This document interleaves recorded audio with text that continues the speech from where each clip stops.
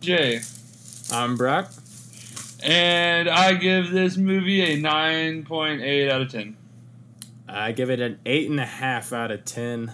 And if anybody's salty about that, that rounds up to 9, not down to 8. So, yeah, it was an incredibly good movie. I mean, that's incredibly good. That was kind of a redundant statement. But this movie's fucking... I think it might be my favorite Marvel movie now. Maybe. I don't know. I'll just sit on it for a little while. I saw it twice this weekend. So, I got, like, one time of amazement and then one time of, like, really paying attention. But it's definitely got, like, after my... Because I actually rated it lower my first time. I actually had it at, like, just about, like, an 8.5 out of 9. And then I saw it again and I was like, dude, this movie is fucking spectacular. Like, just the visuals of it, fucking the storylines. And there's a couple things I didn't like, too. I mean, of course, like, there is going to be with every movie, but it's things I can pretty much overlook because it's not really anything that detracts from the rest of the movie. It's just, like, it's there and it's kind of stagnant in its place in the movie, if that makes sense. That's actually something I haven't thought about. Like, I guess the visuals were so well done that I didn't pick them apart, so I didn't even think to register that how great they were because they didn't... I mean, there was no faults. Nothing that popped up when I was watching it. I also didn't watch it in 3D, which... Oh, wow, I probably would pick it apart because I fucking hate 3D. Nah, I saw it in 3D. It is one of the most seamless 3D movies I've ever seen, especially Ego's Whole Planet. I mean, most people who listen to this hopefully are going to listen to this after they've seen the movie, but if for some reason you haven't, or if you haven't seen it in 3D at least, go see it in 3D. James Gunn has stated many times how he, like, filmed this whole entire movie with a huge, I don't know what to call it. Like, he filmed a lot of it, and a lot of the scenes, like, were in conjunction with how they were going to look in 3D and how to get the most out of them in 3D. So that's how they shot a lot of the movie, with a lot of things that, you know, would make that the forefront of kind of how the shot was. So, like, when you go to Ego's Planet, dude, there's shit constantly coming at you, going in the background, and there's, like, things, like, moving in it that you don't really see in the regular 2D movie because they're, like, way in the background. But, like, two of the scenes are when Star-Lord and Ego... Spoilers, I guess, yeah, before we do this, spoilers. There's going to be a lot of spoilers. It's a movie review. But the two times that I really noticed it are when Peter Quill and... I always say Peter Quill as opposed to Star-Lord. I don't know why. But when Peter Quill and Ego are out and they're, like, tossing the energy ball back and forth and they're standing in that courtyard, bunch of crazy shit happening at that time. And the other one is the beginning, which I want to go into in a minute. Just everything happening that was crazy in 3D. Like, you constantly had shit coming at you from the obelisk and all the other people fighting, and then you just had Groot, like, dancing in front of you. It was fucking awesome. But, yeah, so you just want to go straight into it? Start at the beginning, I guess? And I guess we'll just talk about the opening scene first and then kind of feel our way out to it. I definitely want to talk about the opening scene because despite this not being my favorite Marvel movie, I do think that was the best opening credits, not only in the Marvel universe, but in many movies I've seen before. It might be the best of all time. That was awesome. Just to have a little baby Groot running around, and what I think really tickles me about it is that, like, the footage in the scenes surrounding it where they're fighting the fucking interdimensional worm fucker is that was showing up. Obelisk. That was showing up in all the trailers, and I love that so much of the content from the trailers was pushed right into the beginning of the movie. You know, the trailers really held back on a lot of the other stuff, which is a big complaint I have about other superhero movies. Cough, Batman vs. Superman, cough. So I thought that was really well executed. I think that made me enjoy it more, honestly. That whole scene, my whole take on it was the greatest Marvel opening. I guess it's still not the opening scene. The opening scene is Ego and Meredith Quill in Missouri. Opening credit scene. There we go. Yeah, but opening credit scene. Yeah, I mean, it's just cute as fuck, dude. It's little baby Groot dancing all around and beating up the little squealer thing, and Just all that shit happening, and just like I mean, once it gets out of that and actually gets to the whole team without the music fighting, like it's just a badass like fight scene, dude, and like all the all the CGI in that scene, dude, like the obelisk, it's like weird spectral breath, like Yeah, and then you all see the colors. and then and then you see like everyone flying around in and out of the shot, but like everyone looks like they're all there. Like I mean, it looks like they were on a giant. They might have been on a giant green screen set with wires all flying around like that and shit, and they added everything in. I don't know, but dude, it's just like flawless fucking visuals in that thing, dude. And let's see, and then let's talk about the Sovereign. You want to, since they're right after that, Yeah, them bitches ugly. dude. Elizabeth Debicki, who played Ayesha, I don't know, she's not that ugly, but yeah, it kind of made everyone look ugly because they were all gold. Yeah, they were weird talking about looking. being the perfect breed, and I was just like, I look better than you, and I'm nowhere near that. And one thing I want to say, because a lot of people were like, I guess I've seen a lot of complaints about it online, why the Sovereign were using the like video game pods and everything. And like, if you weren't paying attention, like Ayesha says it in the beginning that they can't like risk themselves doing any of this work. Like that's why they hired the Guardians to defeat the Obelisk. Like why would they send all their people out in spaceships and they can get blown up that easily? That doesn't make any sense. So they just like co-opted it to work that way. And yeah, of Exactly, course they're it gonna was do a everything out their base. self-preservation. Yeah, and I don't know why people were like questioning that. Like that was weird. Like they totally spoke about it. Like they aren't gonna like put themselves in harm's way at any cost whatsoever. You know. So I don't know. That was just a little thing I wanted to point out. But them as an element in the movie, it's pretty cool. I understand its place in it and everything. I mean, the movie could have happened without it, but they have a bigger impact in the universe than just this movie. We'll talk about the end credit or the post credit scene later, and you'll understand more while I elaborate on it more.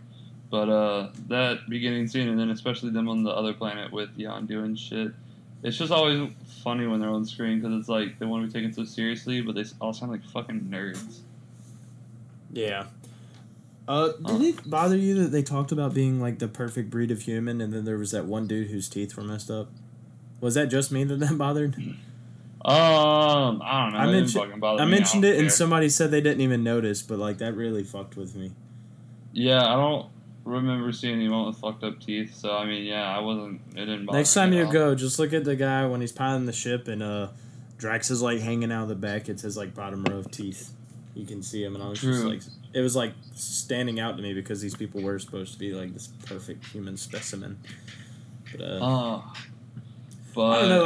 I think it was great including them, especially because people like Rocket are so in your face. I'm better than you thing, and that's you had these snobby ass people who were getting one upped every time they turned around. That was great, getting just what they deserve.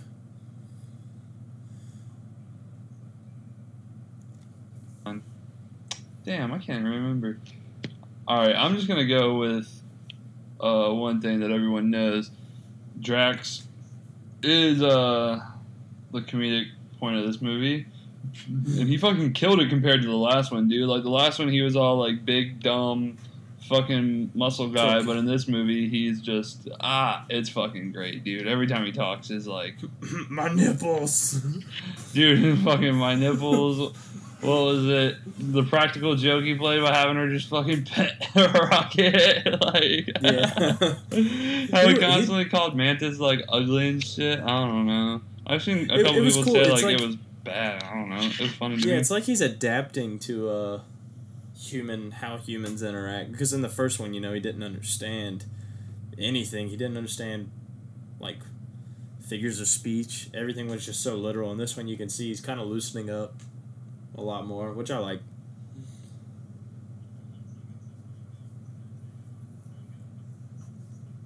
Three to 4 months after Guardians 1. So I feel like straight hanging out, he just kind of picked up on humor and their kind of way of talking and shit like that. So there's, a natural progression of him going from all serious tone all the time on his planet and shit to this new group of friends he has and stuff like that. So I think it's a pretty cool transition to his character. I want to get a little out of order here just because you mentioned the time gap. So what can we guess the time gap will be between 2 and 3? Not only because of the Infinity War content that's going to be in between them, but just judging based off the Groot scene that we'll talk about later, if we talk about it at all. But the post-credit stinger with Groot, being so much older.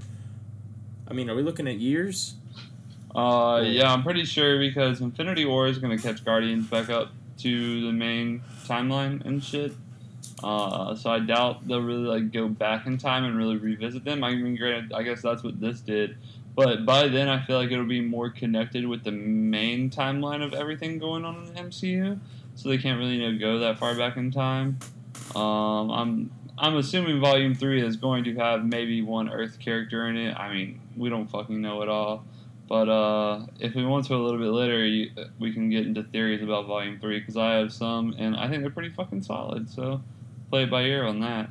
Alright. But yeah, so I think, because James Gunn alluded the other day, thanking everyone, for seeing the movie this weekend, because it made something like $300 million, I think, worldwide this weekend. Because it opened 2 weekends ago, or 2 weeks ago worldwide, and so by this weekend I think it made 300-something million worldwide.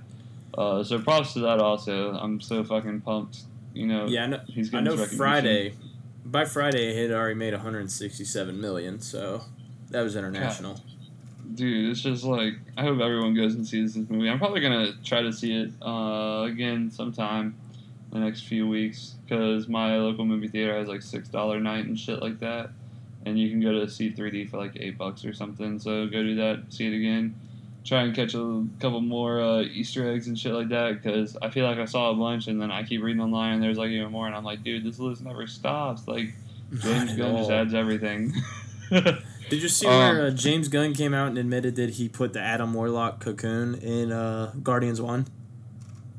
He finally confirmed that that's what that is. Adam Warlock's cocoon can be seen in the collector's room. Where did it say that? Because literally the fucking end credits of this is her building a new thing so that she can create Adam Warlock. Just put up I think it was a fuck up. That is the thing. Gunn confirms. Yeah. Because I've always heard that the cocoon and the collector's thing was just a shout out, but it was never supposed to actually be a sovereign race pod or anything. It was just supposed to be a pod that was a wink, yeah, Adam Warlock that's what Adam Warlock gets out of his pods. That's more so what the connection was, I believe, at least. I mean, there's articles saying that he confirmed it, so I was just damn, that's crazy, because then they turned around and they put it in the end credits. I think that this was more of it was supposed to be an Easter egg in the first one that wasn't really going to have a kind of a placeholder. I don't think they meant to get caught on that. I don't know. I feel like James Gunn is too smart to do that. Yeah. Whatever, though. But one of the things, we were just talking about characters and shit. I just wanted to say that it's not a bad thing at all. I loved it, but Star-Lord definitely changed in dynamic between the first movie and the second movie, dude.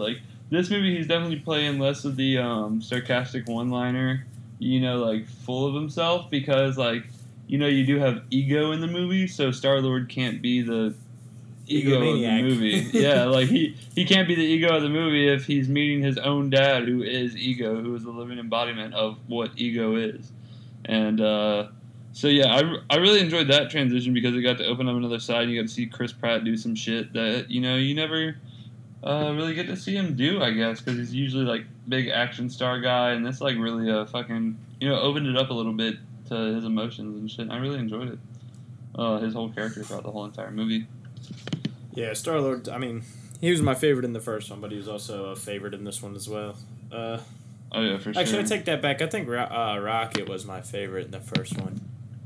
Not so think Star-Lord was my favorite in the first one. Well, him and Ronan. I really enjoyed Ronan as a villain. I thought he was a strong one, because he didn't fucking dilly dally on oh, I'm gonna take out you because blah blah blah blah. He was just I want to fucking kill all Xandarians. That was it. Yeah, I just feel the drawback from having Ronan was because he was just sitting there in the shadow of Thanos in that movie, so it kind of, I feel like that took away from him.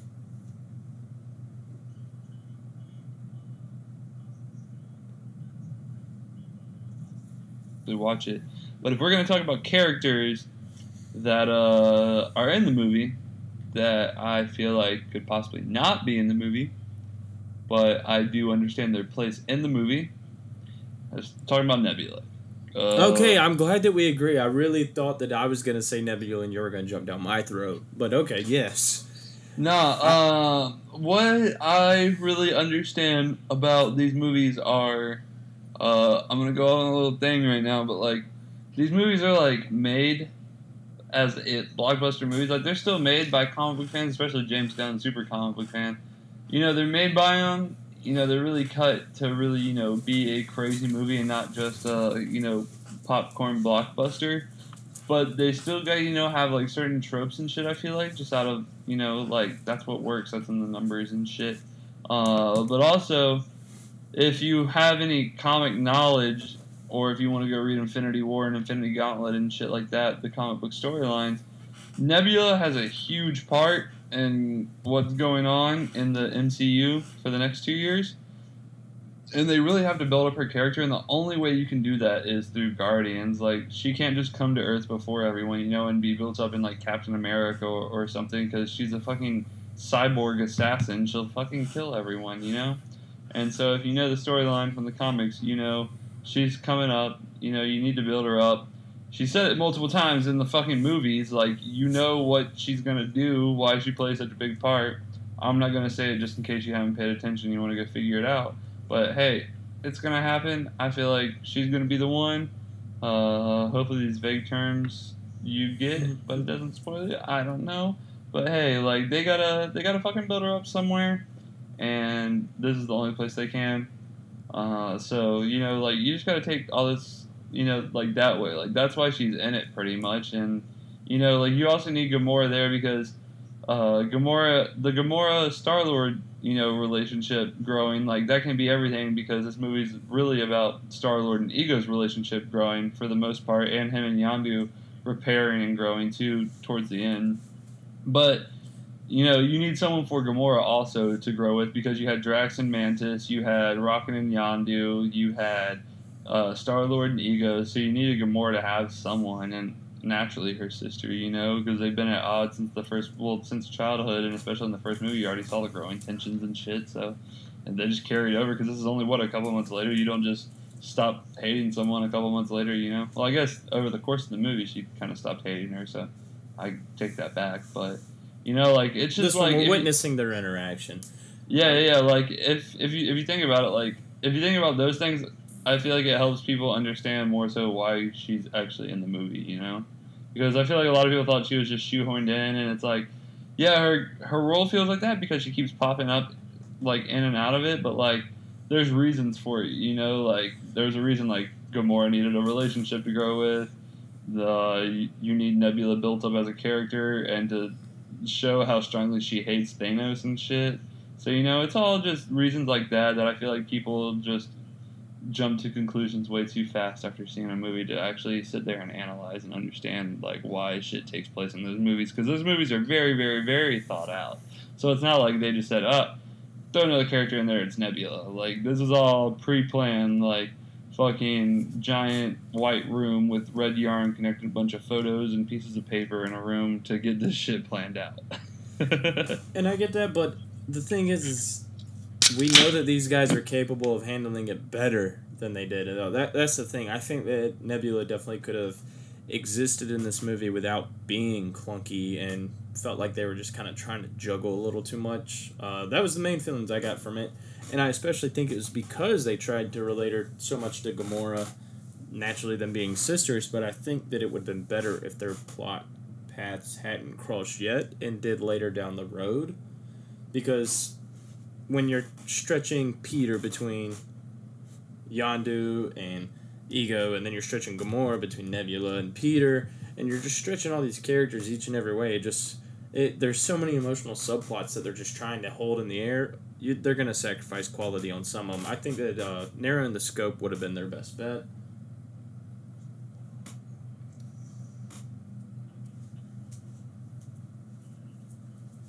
If we really had the chance, I think we'd see a solid 3, maybe 3.5 hour, Guardians movie from James Gunn, because there's so much you could like delve into the Ego Star-Lord relationship and shit. Honestly, that I feel like, and like if you look at it, like you could tell. I mean, you couldn't tell, but so I take that back. But I could really feel like there was a lot more Nebula in the movie. It just got cut because you got to make shit concise, and they really don't want to go over the 2.5 hour mark.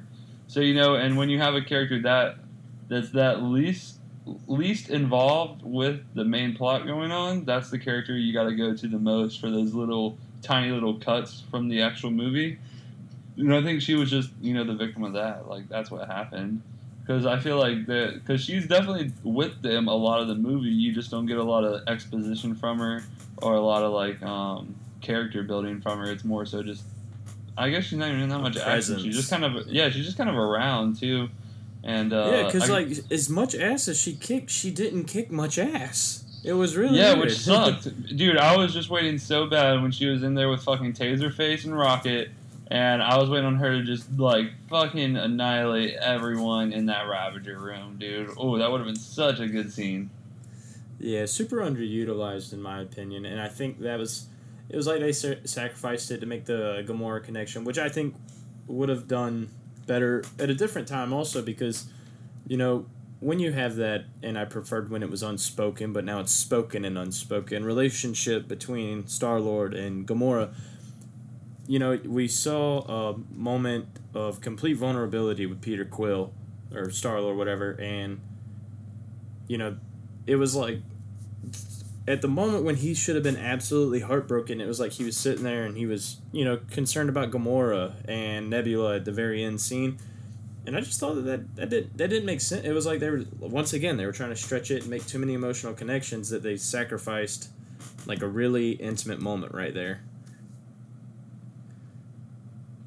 I mean, like, I just feel like, if that was his father presence, he would have been absolutely overwhelmed with grief. Instead, it was like, here's my cool, quippy eulogy, and then, oh, is Gamora okay? What's she doing?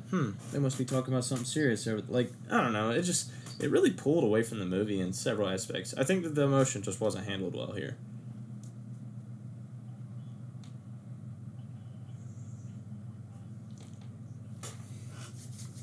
To get like a really good opinion, but we can just talk about that on our own time or whatever. One of the things I did want to say about this whole Nebula thing is James Gunn, about, 2 weeks ago, doing press with Kevin Feige, big man on campus for MCU, he announced, this is in our last episode too, I think, which still haven't fucking put out. Shame on me, sorry guys.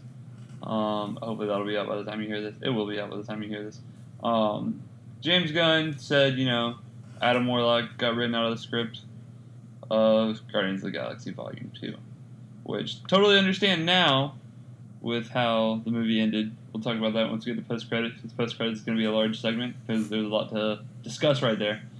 But what I was trying to get to was that I really wish that Nebula was taken out and subplanted with Adam Warlock. Like, I would have much rather seen Adam Warlock pop up than see Nebula's, like, character grow.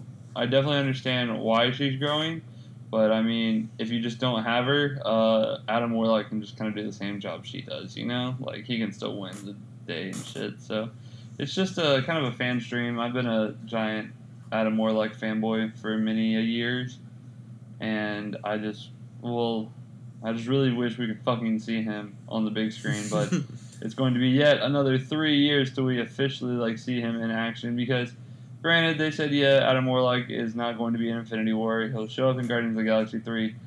I feel like they're going to at least remind everyone before then, don't just have it as the post-credit scene of this movie and then never mention it again until Guardians Volume 3 gets here, but, they're going to, remind us again, but I just can't wait for it to get here, because, this whole time, there was tons of rumors swirling around. All my hopes got, up that Adam Warlock was actually going to show up, and it was a bummer when the credits rolled, but then as soon as as soon as it showed Aisha's face again, Like, I just knew, dude. Like, I was in the... Because I went and saw it Thursday night on premiere night by myself. And so, dude, like, I remember, like, as soon as I saw her face, I started getting all antsy. I, like, almost stood up, and then, like, my heart just dropped into my stomach. And then she goes, "What's this new pod or whatever?" And, I mean, granted, I'm kind of getting ahead of myself on what we're going to talk about, but, whew, like, dude, that shit just, like, that brought all my hope back. And, yeah, I just wish... Actually, you know, he would have, you know, appeared earlier, but I totally understand why he's appearing later. But I just wish, you know, talking about storylines and characters, I just wish those two would subplant because I could really enjoy this movie without Neptune, and I could really, really enjoy it with some not Neptune. Why did I say that? Nebula. I was talking about Roman gods earlier. But Nebula and how to replace with Adam Warlock. And that's all I got to say about it, really. That was kind of a longer thing than I expected.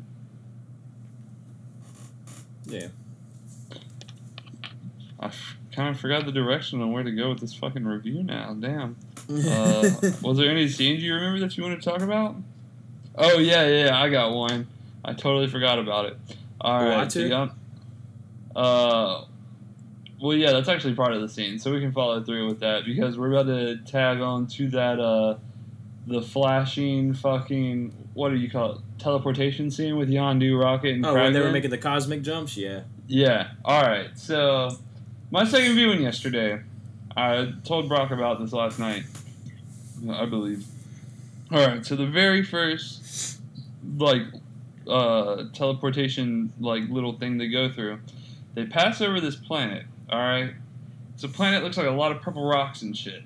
Like, everywhere. A very barren wasteland. You see two beings on there, and, you know, like, they just don't shove whoever in these things, you know? Like, everything's thought about. And so, this time, because I realized it on the first time I saw it, I was like, this is the time when I need to pay attention, because this is also the time where they put the Watchers and Stan Lee. So, like, once I saw that, I was like, alright, I really need to next time pay attention to all the different locations they hit. And so this time I was watching, the first one you come onto, there's a giant guy. He's purple. He's walking around. You got gleaming gold all over him. Got a lot of black and stuff on him too. And I really think it was Thanos. I mean, it's like really, you know, blink and you miss it. But I think that was Thanos. And it looks like he's literally about to fucking execute a guy. Like executioner style with a sword. Like chop his fucking head off. And, dude, it's, like, intense, but it's only for about a second and a half at the most. But that was one of the coolest things I caught within that whole sequence. Are you sure it was Thanos and not Cable? Oh, yeah, it was fucking Thanos. They ain't gonna do that big of a fucking crossover yet. Come on, now. No. I'm still just salty about that casting, but that's aside from the point. Yeah, fuck that fucking cast, dude. It's stupid. I hate it. But I guess we'll just see the movie next year, and then I probably won't hate it. Then we'll enjoy it. Yeah, because I really like Josh Brolin. So whatever. I'm going to talk shit until we see the first trailer, dude. First trailer, I'll redact everything I said if it's good, or I'll just keep doing the same exact thing I'm doing right now, I guess. But yeah, that's the one thing I saw on that. And then the other big thing was fucking the Watchers and Stan Lee, dude. Like, that came out of fucking nowhere.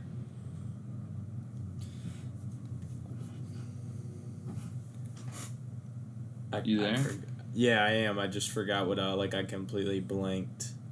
I'm not even gonna edit this shit out, dude. I'm just doing it. Everyone can wait with suspense with me. Haha. It was cool because you see that scene and it seems like he's not a part of the crew, but then later on, when James Gunn was doing the press, it seems like fans kind of called him out on completing, like, you know, basically he confirmed the rumor that Stan Lee's possibly a Uatu, who has been assigned with watching the developments of Earth and the denizens. So you got this, which would explain how Stan Lee has been in every fucking Marvel movie ever. Like, it's a great way to tie it into the actual lore of the comics. So, well, because everything done if true. Well, if you think about it, like, everything but the Fox stuff has now all, you know, done deals with Marvel, so everything's coming back. So, I mean, even once, Fox does sign that deal at some point down the road, they can still say, well, obviously Stan Lee won't be around then, but with everyone doing fucking CGI after their death now, I assume Stan Lee will still, like, appear in every Marvel movie as, like, a tribute from now until forever, Because they can always, like, CGI his fucking face and shit before he dies or something. But, yeah, I really thought it was a really cool touch because that's, one of the biggest rumors I've heard since I was a kid on the internet reading movie theories and shit that, like, fucking, what was I saying? Sorry, I've been drinking a little bit. Oh yeah, Stan Lee was one of the Watchers. But another thing I realized with that scene happening is that that obviously means Peter Dinklage has no chance of playing a Watcher. Also in Infinity War, because like if you saw them, like they all look the same. They're all just generic, like 10-foot beings with bald heads and white eyes. So like that obviously means like the whole Watcher race are all just going to be generic beings, because they all look the same pretty much in the comics anyways. So if they all just look like that, then there will be no reason for a distinct Watcher to actually show up or anything. So I thought that was a cool little like confirmation of that I doubt anyone else really realized, because that was one of the rumors that he was going to play Uatu. So I thought that was cool that was finally brought in. Also, if y'all didn't know, Fox actually had the rights to the Watchers, but Kevin Feige also came out today and was talking about it, how there are actually certain groups of things that Marvel and Fox own together, like the Skrulls is one of them. Like, if Marvel wanted to, they could use Skrulls, but they couldn't use specific Skrulls like Super Skrull and stuff. And they fully own the Kree. They both own the Watchers, but only Fox can use Uatu, I believe. Which is another reason why Uatu isn't in that or like named or anything, which I completely forgot to mention when we first started talking about it. And I forgot the other group of people. But there's another group, I believe, of like space aliens or something, or another group of something that they both have the rights to, but Marvel just can't use specific characters that are of that race. So if that makes sense at all. Yeah. So at least this was like a good. What? Oh, go ahead. Oh, I was just gonna say. So this is like a cool like first confirmation of like Fox and Marvel, actively sharing and stuff, because this also works with like the Quicksilver stuff, because Quicksilver appeared in Days of Future Past and Apocalypse, but he also appeared in Age of Ultron. They just couldn't call them mutants. So yeah, exactly. So he's Kevin Feige said there's actually a lot of them that are under that classification. Like double things, and obviously it's going to be mutants because that's pretty much all they have besides Fantastic Four, and you can't really like use a weird version of Fantastic Four members. They're all the same people. But like you can have Quicksilver and Scarlet Witch, the siblings, and I forgot. I think he named a couple of others that they can also use. But one of the things I did learn recently is that for some fucking reason that's really stupid. Wait, hold on. It makes a ton of sense now that I'm remembering. But Taskmaster, if y'all know who Taskmaster is, he's owned by Fox, but that's also because he's a Deadpool villain, so that now makes sense. But I was just thinking about it the other day. I was like, dude, it'd be sick for Taskmaster to like show up in fucking Inhumans or Iron Fist. I don't know, just one of those weird ones. I just wish he would show up, but that totally makes sense why they own him. But yeah, so this is just slowly I think we're slowly starting to see a merger of Fox and Marvel, and just getting one giant library of people to use in their films and stuff. Okay. You want to go into the specifics about the movie? Like, which music soundtracks did you prefer? Volume 1 or 2? Volume 1, and I gotta say my shit. I've been going on constant rants. I feel like 3 and 4 minute rants. But I'm gonna say it right now. James Gunn hyped up the soundtrack for this, saying it played a huge part and shit like that. No, the fuck it didn't, dude. Not at all. This soundtrack was nowhere near as memorable. I don't remember a single song that was used in that. Like, for real, I don't remember a single one. But, I can remember almost the whole soundtrack of Volume 1. Doesn't make any sense, because, Guardians was one of those movies where it's, music's a huge part. He talked about how the script was written with certain music playing behind certain scenes because it accommodated it, and he talked about how important that was to get very specific songs and shit in it. And it's just like, but you use a bunch that, I mean, to people like us, didn't grow up listening to the radio and shit, like back in the early 80s and stuff, we probably wouldn't know this. Granted, people like my parents and stuff might know it. I don't know. It's just like, the last movie, somehow they busted out a whole bunch of classics that, were really popular, and it's just this movie, like, there was so much, like, the music just wasn't in there besides the opening scene. Like, it was just, background music that had some stuff. Like, nothing really, like, played with the scene. I felt like it did in the first movie. Yeah, I was really disappointed by the music as well. That same thing. It just didn't feel like it was it didn't feel like it was a part of the movie, It's like when you're playing Elder Scrolls Oblivion, like what I did when I was in middle school. I'd fucking play Elder Scrolls Oblivion or Halo 3, but I would throw in like a Rise Against or a Yellow Card fucking mix on Xbox 360 because you used to could do that. And it was like, yeah, it was fun, but it just doesn't fit perfectly. I was going to say, I still do that, but I'll play Skyrim and put on, like, super cool atmospheric black metal and go in dungeons, and it's a lot of fun. So if any of y'all are into that shit, do it, because it's fucking cool. But, that sounds awesome. Yeah, you just hear, like, fucking blast beats with reverb turned up to 10 everywhere, and you're just fighting, like, Draugrs and Dragon Priest. It's just, like, riffs, like, fuck, coming out of the speaker. I don't know. It's a really cool combo. Because I got tired of the Skyrim soundtrack after a while playing it. Yeah. But that's totally besides the point. Yeah, I think we both just agree on the soundtrack for this. Like, they fell victim to the fucking Marvel curse of a plain-ass soundtrack, dude. Like, granted, he used songs that, were, like, they're still in the niche of being the Guardians of the Galaxy, like, retro rock and roll songs. But I'm really hoping with Volume 3, because, I mean, he got a Zune, so that means it's what... That was the most meta fucking moment of all time. Holy shit. That's what, like, I was, like, if it was going to do that, I would have expected an iPod Classic, or, like, an iPod Nano or something, something, like, really weird. But to have, I just burped, like, 3 different times. I'm sorry, everyone, for that bad audio. But, I would expect, like, an iPod or something, but to have a fucking Zune, dude, like, that's what all the nerds had in high school or junior high. Well, that's what made it so great, is because, like, how not even ironic, it was just contradicting itself, because he was like, yeah, this is what everybody on Earth's still listening to, and Zune, like, washed out. Nobody fucking knows what Zune is anymore. I know, right? I went with my girlfriend, I don't think she really understood, like, I was like, yeah, it was just like, an iPod. When iPod first blew up, it was Microsoft trying to combat it. Because Zune was a Microsoft or HTC product. Who made Zune? I think it was HTC. But it was just like their Windows little... But goddamn, dude, that was fucking... I thought that was perfect. Yeah, it was marketed by Microsoft. That was their way of combating the iPod. And it was just... It was so funny, because it's just like, yeah, this is what everybody on Earth is listening to. What? My biggest... The thing I want to see most is that he turns it on, they plug it up to a big sound system, and it's him. I'll go ahead and spoil this from my theory from later. It'll be him, the Guardians 3000, with maybe Drax and Rocket, and they're in just some room, just fucking whooping ass everywhere. It's like a small room and a bunch of enemies in them, and Big Papa by fucking Biggie Smalls is on, because he finally has a Zune, so it has fucking updated music.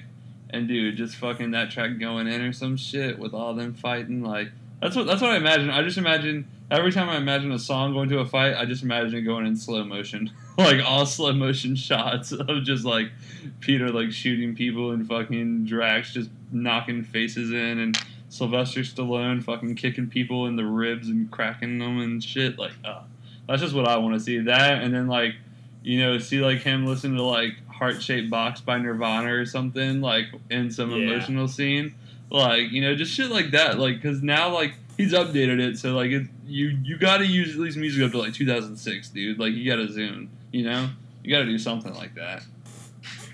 I think the reason that because that was his little time on Earth, though, so that was the music he was subjected to. But it would be really cool to hear fucking Peter Quill's first impressions of things like Nirvana, fucking Metallica, who knows. Well, I mean, all he's been listening to is Awesome Mix Volume 1 for, what, like 30-something years, or 20-something years, and then he just got Volume 2 3 months before this movie came out, so he still needed that movie, or that music, so I feel like, he's he's just itching to find more music. So James Gunn can load whatever songs he wants into the iPod, and Peter Quill will like them. Peter Quill will like them. Fucking Sepultura. There better be Sepultura on Volume 3. God. Dude, that'd be fucking insane. awesome. Dude, I never thought of that. Like, that'd be cool. Or, dude, like, seeing fucking him do something to Walk by Pantera, like Cowboys from Hell. Or, dude, play the breakdown from Domination. Dun, dun, dun, dun, dun, dun, dun, dun, dun, dun, That'd be so it's tight. just him and, dude, him, Drax, Rocket, Sylvester fucking Stallone. I could see Drax getting down to that shit, too. Dude, or Ving Rhames. Pissed off teenage state. Oh yeah, true, dude. They'll have fucking Groot jamming some fucking Sepultura and Pantera and shit, just like whipping people into vines and snapping their necks and shit. Dude, especially if it was two Roots, Bloody Roots, that would fit perfectly with Groot. Holy shit, that would be awesome. Dude, I never thought this much about this soundtrack at all. We need to get in touch with Marvel. We have great ideas.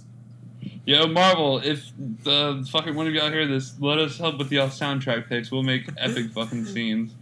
But let's see what to talk about next, dude. Because for real, y'all, we didn't plan this at all. What I want to know is you just want to do favorite. What? I was about to say, what was your favorite scene? And I want to know like which character you think stole the show. So favorite scene first. What was your favorite? All scene? right, favorite scene.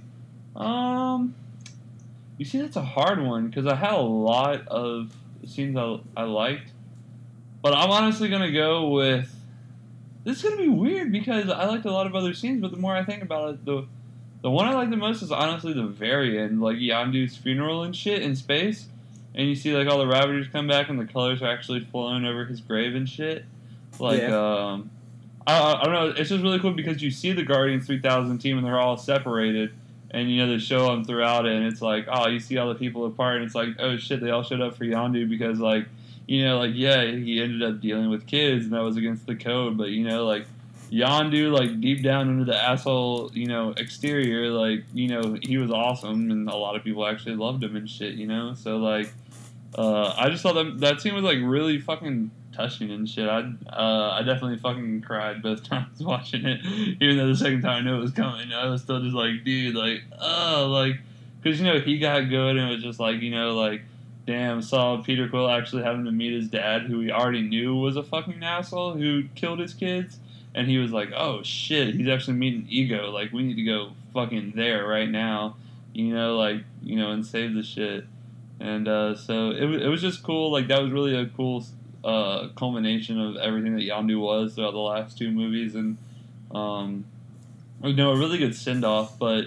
Spoiler alert, I've seen that Michael Rooker has been on the Infinity War set for like 3 weeks or something now, so, yeah, I don't know how much Yondu is dead. Just saying, y'all, so, we'll play it by ear, see what happens in a year. That'd be weird.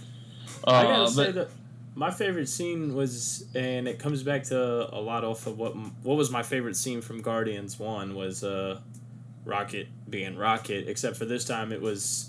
more like Yondu was in this place. But when they were on the ship, you know, outside of Ego, and, you know, Rocket being a prick, as always, and whatnot, and finally Yondu tears into him, and he's like, you know, I know you because I am you. That whole scene right there, that fucking got me, man. Like, that had my tears welling up. That had my little heart boner going. I was in it. That was actually very close behind on the list, dude. That shit was just like, dude, because like no one connects to Rocket, you know. So like to have someone actually connect to him and shit, and like you know be that, I wouldn't say father figure at all because it's only you know a scene that they share together, but just being that figure to him at least that you know is like, I get your fucking struggle, dude. Like you know I was a hated being too, you know, and like I guess they both kind of feel that you know like because of the circle of friends like the Guardians, like this is where you know they all feel at home, and like I feel like they kind of all take it for granted and shit. You know they don't really appreciate it because Rocket's always you know cracking on everyone, like fucking being mean to everyone. It's just like, oh shit, like you know there's other people like me, and like you know it feels kind of nice to be in the situation that I am now. You know with friends that you know I care about and that care about me and shit. So I feel like it was a cool like little boost to Rocket to actually feel that kind of way. Yeah, I absolutely love Rocket. I have a huge soft spot for him. So that scene, that shit got me, man. I was actually getting chills when we were talking about. I was getting chills thinking about that whole scene again. I started getting all teary-eyed again thinking about it. Which is Rocket good. That's just what movies need makes to those fucking do. Yeah, Rocket just makes those movies, man. To me, like, it would be if you took him out of the picture, it just wouldn't feel the same to me. Dude, Also, he was a badass again in this one. Like, Drax didn't do too much. Now that I think about it, whereas in the first one he wrecked shit, but in this one, Rocket still maintained that sly, mischievous, fucking badass.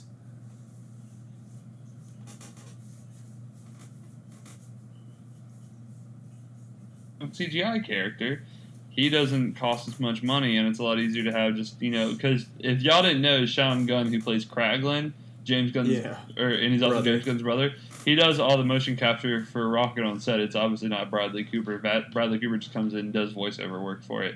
Kraglin actually plays the guy that crawls around on the ground everywhere, gives them a point of reference to like look and speak to, and he'll do all the lines on set, and then Bradley Cooper just comes in and redoes the voiceover for the lines and stuff like that. But Rocket Raccoon is a CGI character. He can pop up a lot more in Infinity War than the rest of them can, than having all them together.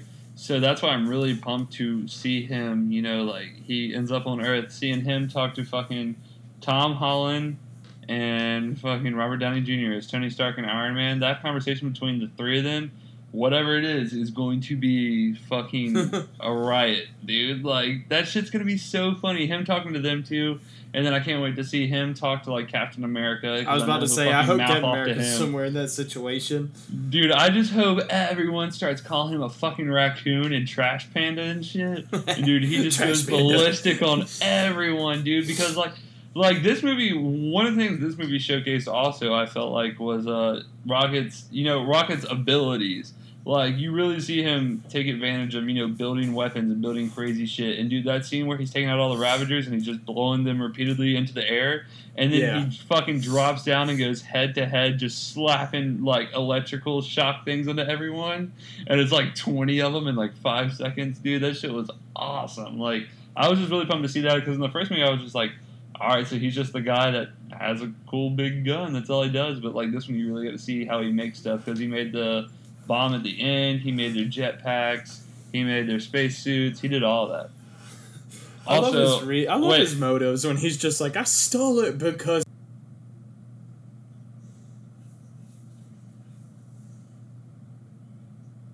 Character who you thought kind of stole the show, and I guess we talked about a bunch of them, but the weapons with Rocket, actually seeing what he does in action, I thought that was a really show stealer for this whole thing. Yeah, I feel like Rocket always makes a point to steal the moment. But I feel like if this was anybody's movie, I'd have to go with Yondu. I mean, he was just everywhere in this movie. And while I disagree, I think that some of it could have been a little better. Like, some of his lines, especially in the climax with the whole... Like, breaking up the whole, I don't fly the arrow with my head kid, and, like, later on... He finally finishes that line of what he was going to say, but what we knew he was all going to say on the ship. Like, it was just, felt like that was a little awkward, but this was definitely his movie. Yeah, I mean, in almost in every moment, he was either, you were emotionally relating to him, or you were laughing at him, or he was just being a fucking badass. So... Dude, he's killed Yondu these two movies. I don't think anyone else could have played this part besides him. Like, this is the best representation of Yondu I think they could have ever put on the screen. And, I mean, if these rumors end up not being true for Infinity War, I'm going to fucking miss him for the rest of the eternity of MCU movies to come. Yeah, I really felt like it was a little too early for him to bow out. But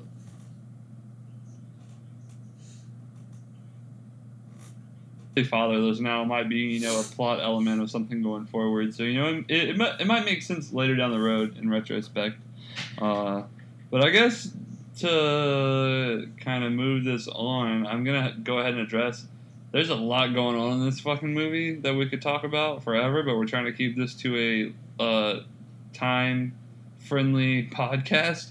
So we might revisit it, might do like a part 2 maybe review, or maybe not even a review, but just like a discussion of like all the Easter eggs, what all it means, what's coming in the future. Well, I was just saying. Well, I was gonna say we can still talk post credit right now, but kind of maybe do a part 2 and just actually covering Ego and the Celestials, because Ego had a huge storyline. And there's a lot to dissect about him, because he's literally fucking Ego. So there's a huge like philosophical discussion I could totally have about him and shit, and how he feels and his whole impact on the universe. But just to wrap it up tonight, since we've done everything else, let's just go ahead and you want to hit post credit scenes.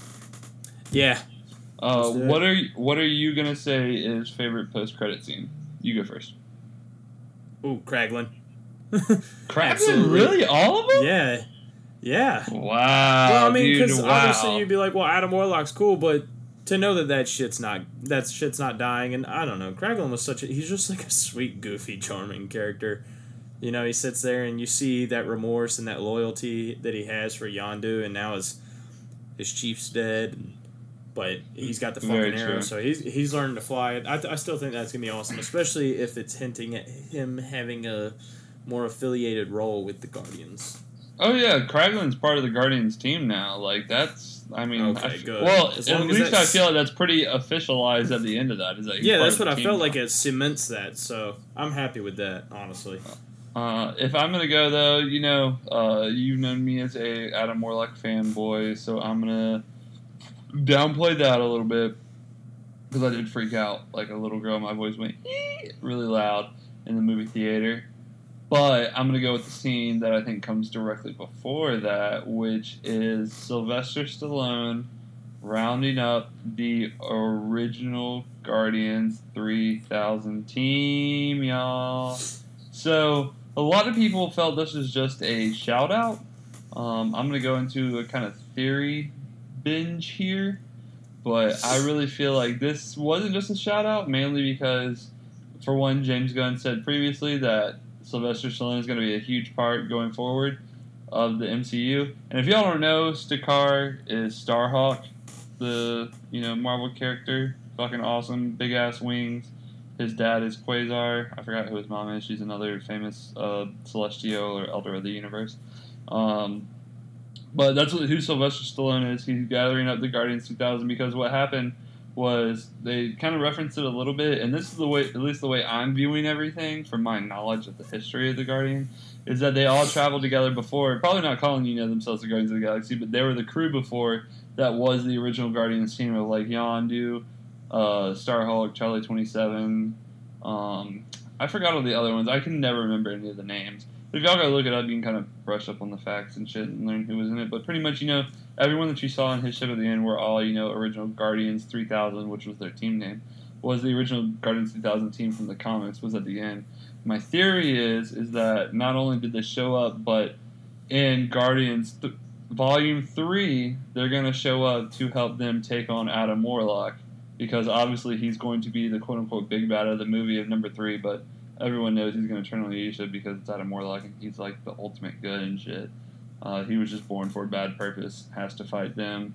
They're like, oh my gosh, and then he's like, wait, no, this doesn't make any sense. I should be the ultimate good of all mankind, blah, blah, blah, blah. Sorry if I just spoiled the entire movie that's coming out in 3 years for everyone that hasn't been written yet. That hasn't been on the internet, because that's been, that's already being a big thing circulating, so, know that you're not alone.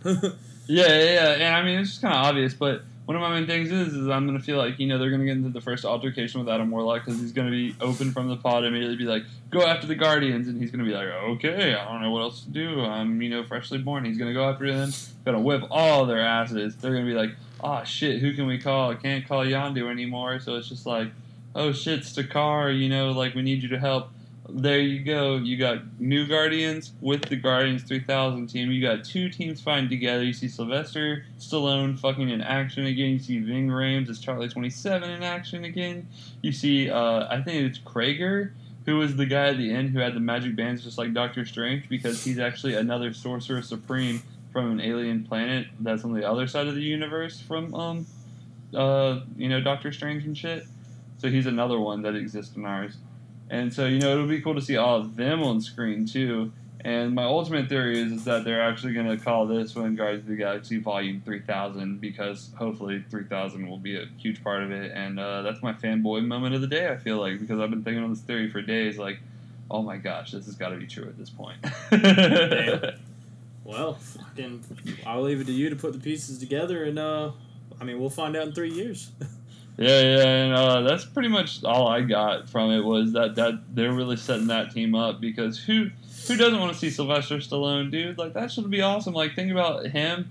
He ends up going to see the Grandmaster or something. They get caught up in some shit. You see Sylvester Stallone just fucking deck Jeff Goldblum or something. Like, that shit would be hilarious, dude. And then, like, because Sam Neill from, Jurassic Park fame is also one of the Elders of the Universe supposedly showing up in Thor Ragnarok. So it'd be cool, to see, like, all of them together and shit. Like, there's so many combinations of, like, Elders and Celestials and all that. Because I feel like Elders, like, the Collector and shit, and the Grandmaster, and then Celestials, like, Ego, and whoever his brothers and sisters are, because they're all children of eternity.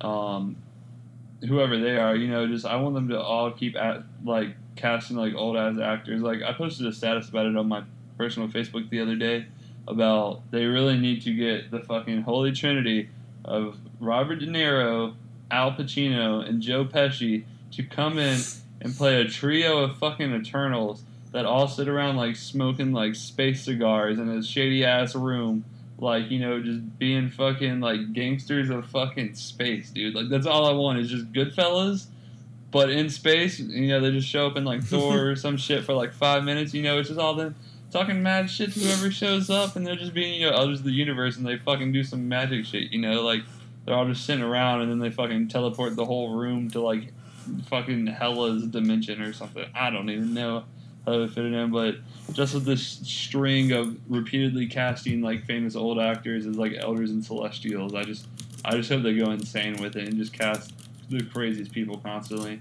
I'm also waiting to see who Antonio Banderas is going to play in the MCU.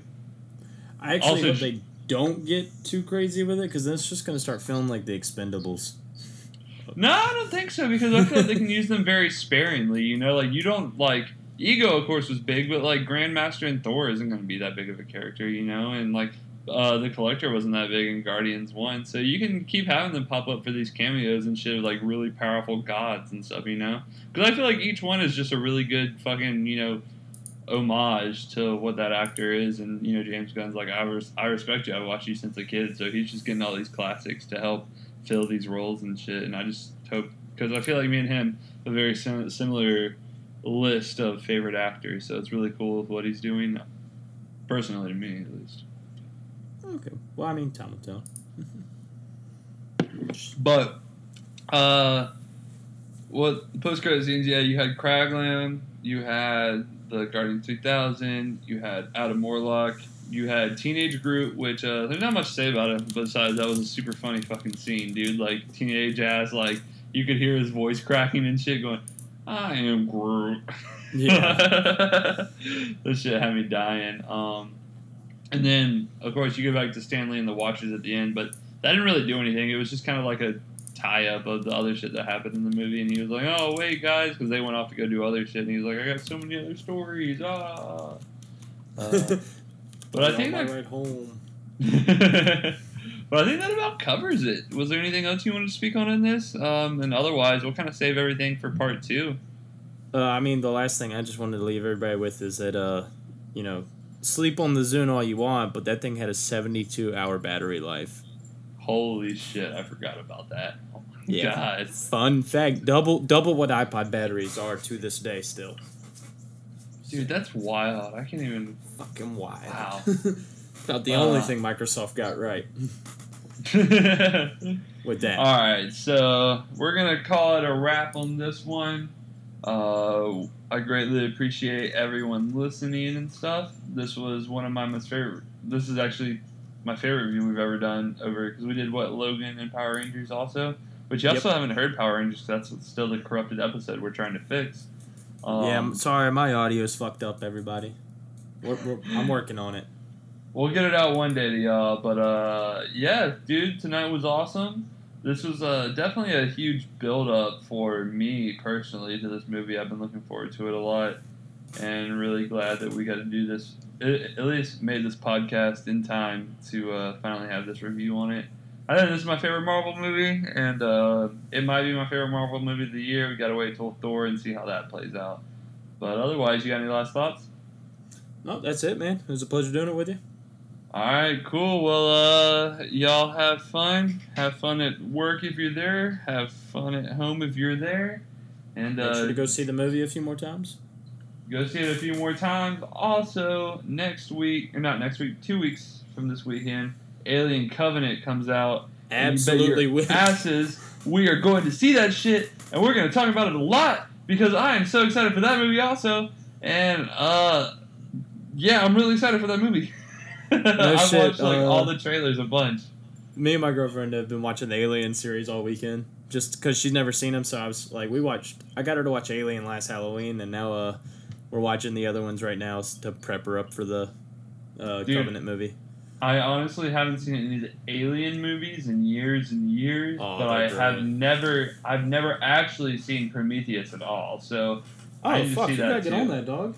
Yeah, I know. I'm going to see it before that. And then also, what is it? That comes out. And then 2 weeks after that is Wonder Woman. So we'll have another review for that. So, because summer's starting. So we're about to have Wonder Woman. And then Transformers Spider-Man. comes out. Yeah, Transformers, Spider-Man. So this is like, all y'all know it's movie time. So, period. We're going to be throwing out a bunch of reviews because my ass is going to be watching all those giant explosions in 3D on screen all summer long. So it's funny. This is not actually my favorite part of the year for movies, because I prefer, like, the really fucking, I guess, the Oscar bait movies that you can call them. That season starts in, like, October, and I can't fucking wait. Well, guess what, y'all? We're going to review those two, and we're going to talk about how we cried and stuff, and how we got really mad, and not just about giant aliens and spaceships and shit. And we can talk about how Leonardo DiCaprio earned an Oscar before The Revenant, or deserved one, at least. He's deserved one for a lot of shit forever, but he's never gotten it. Very long time. And it's bullshit, and I hate it, and the movie industry can suck my fucking nuts, dude. A small factor, or I guess small, like, opinion thing, is that I think, he's had better roles than The Revenant. The only reason he got the Oscar for that one was just a year where, I guess that was really, like, I felt like that was just the most notable. Like, he didn't have the competition that he had the year, like, that fucking Birdman was out. Wasn't Birdman the same year as Wolf of Wall Street or whatever? But man, shit was crazy. So, but that's that. I'm gonna shut up now. Something funny? I still haven't seen The Revenant. Oh man, it's pretty good. Yo, also, if y'all follow TV and everything, and y'all heard that shit about Stephen Colbert and the FCC, what's happening? You haven't heard about that shit? No.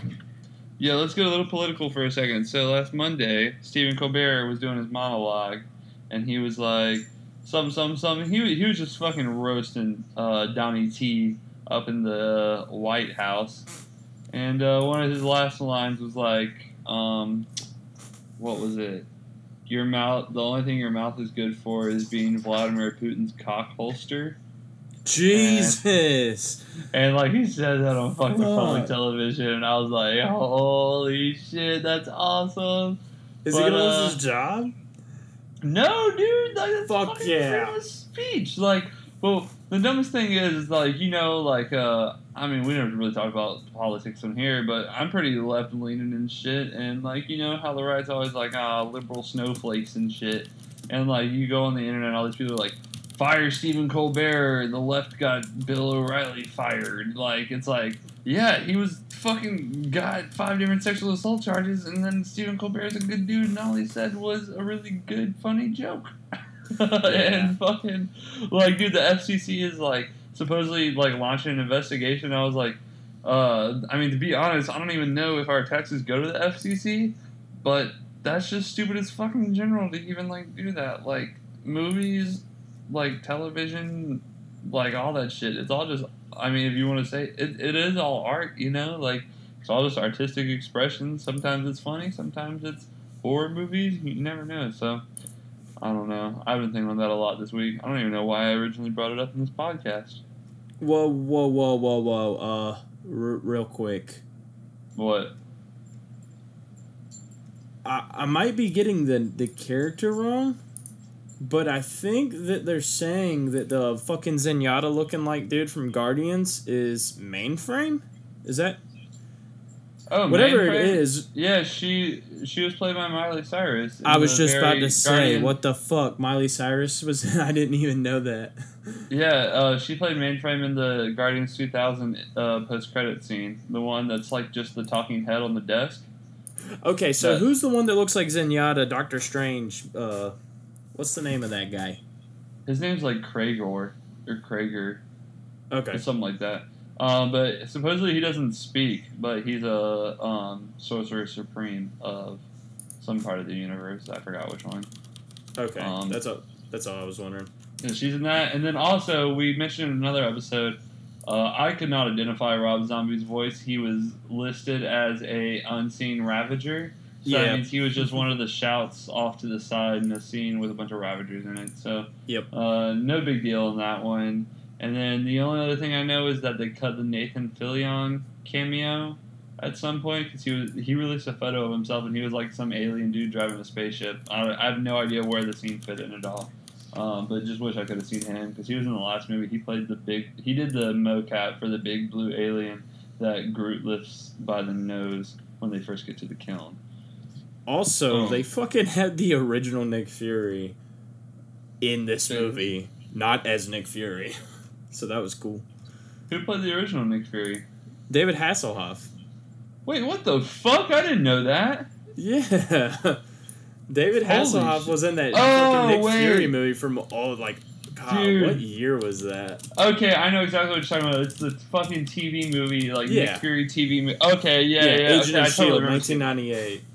Yep. Holy shit. That's so funny because then he doesn't reference that part, of David Hasselhoff's career. I love it. It's so funny when they reference these people, but yet they've played stuff in these movies. I don't know, it's all really funny. But yeah, let's go ahead and call it close. We just keep talking about shit. Thank y'all for listening. Guardians of the Galaxy, one of my favorite movies. This review, one of my favorite ones to do. Again, sorry that we keep delaying all the episodes getting out. We love y'all for listening. The downloads have been awesome. Make sure you subscribe to us on iTunes if you haven't already, just so you get every new episode when it drops. You can also like us on Facebook, Instagram, and Twitter, all at Infinicast News. So that's about it for me. You got any very last words? Nope, I'm about to have to go because I'm about to poop myself. Alright, I'm about to go cook this giant ass steak. Thank y'all for listening. I'm Jay. I'm out. I'm out.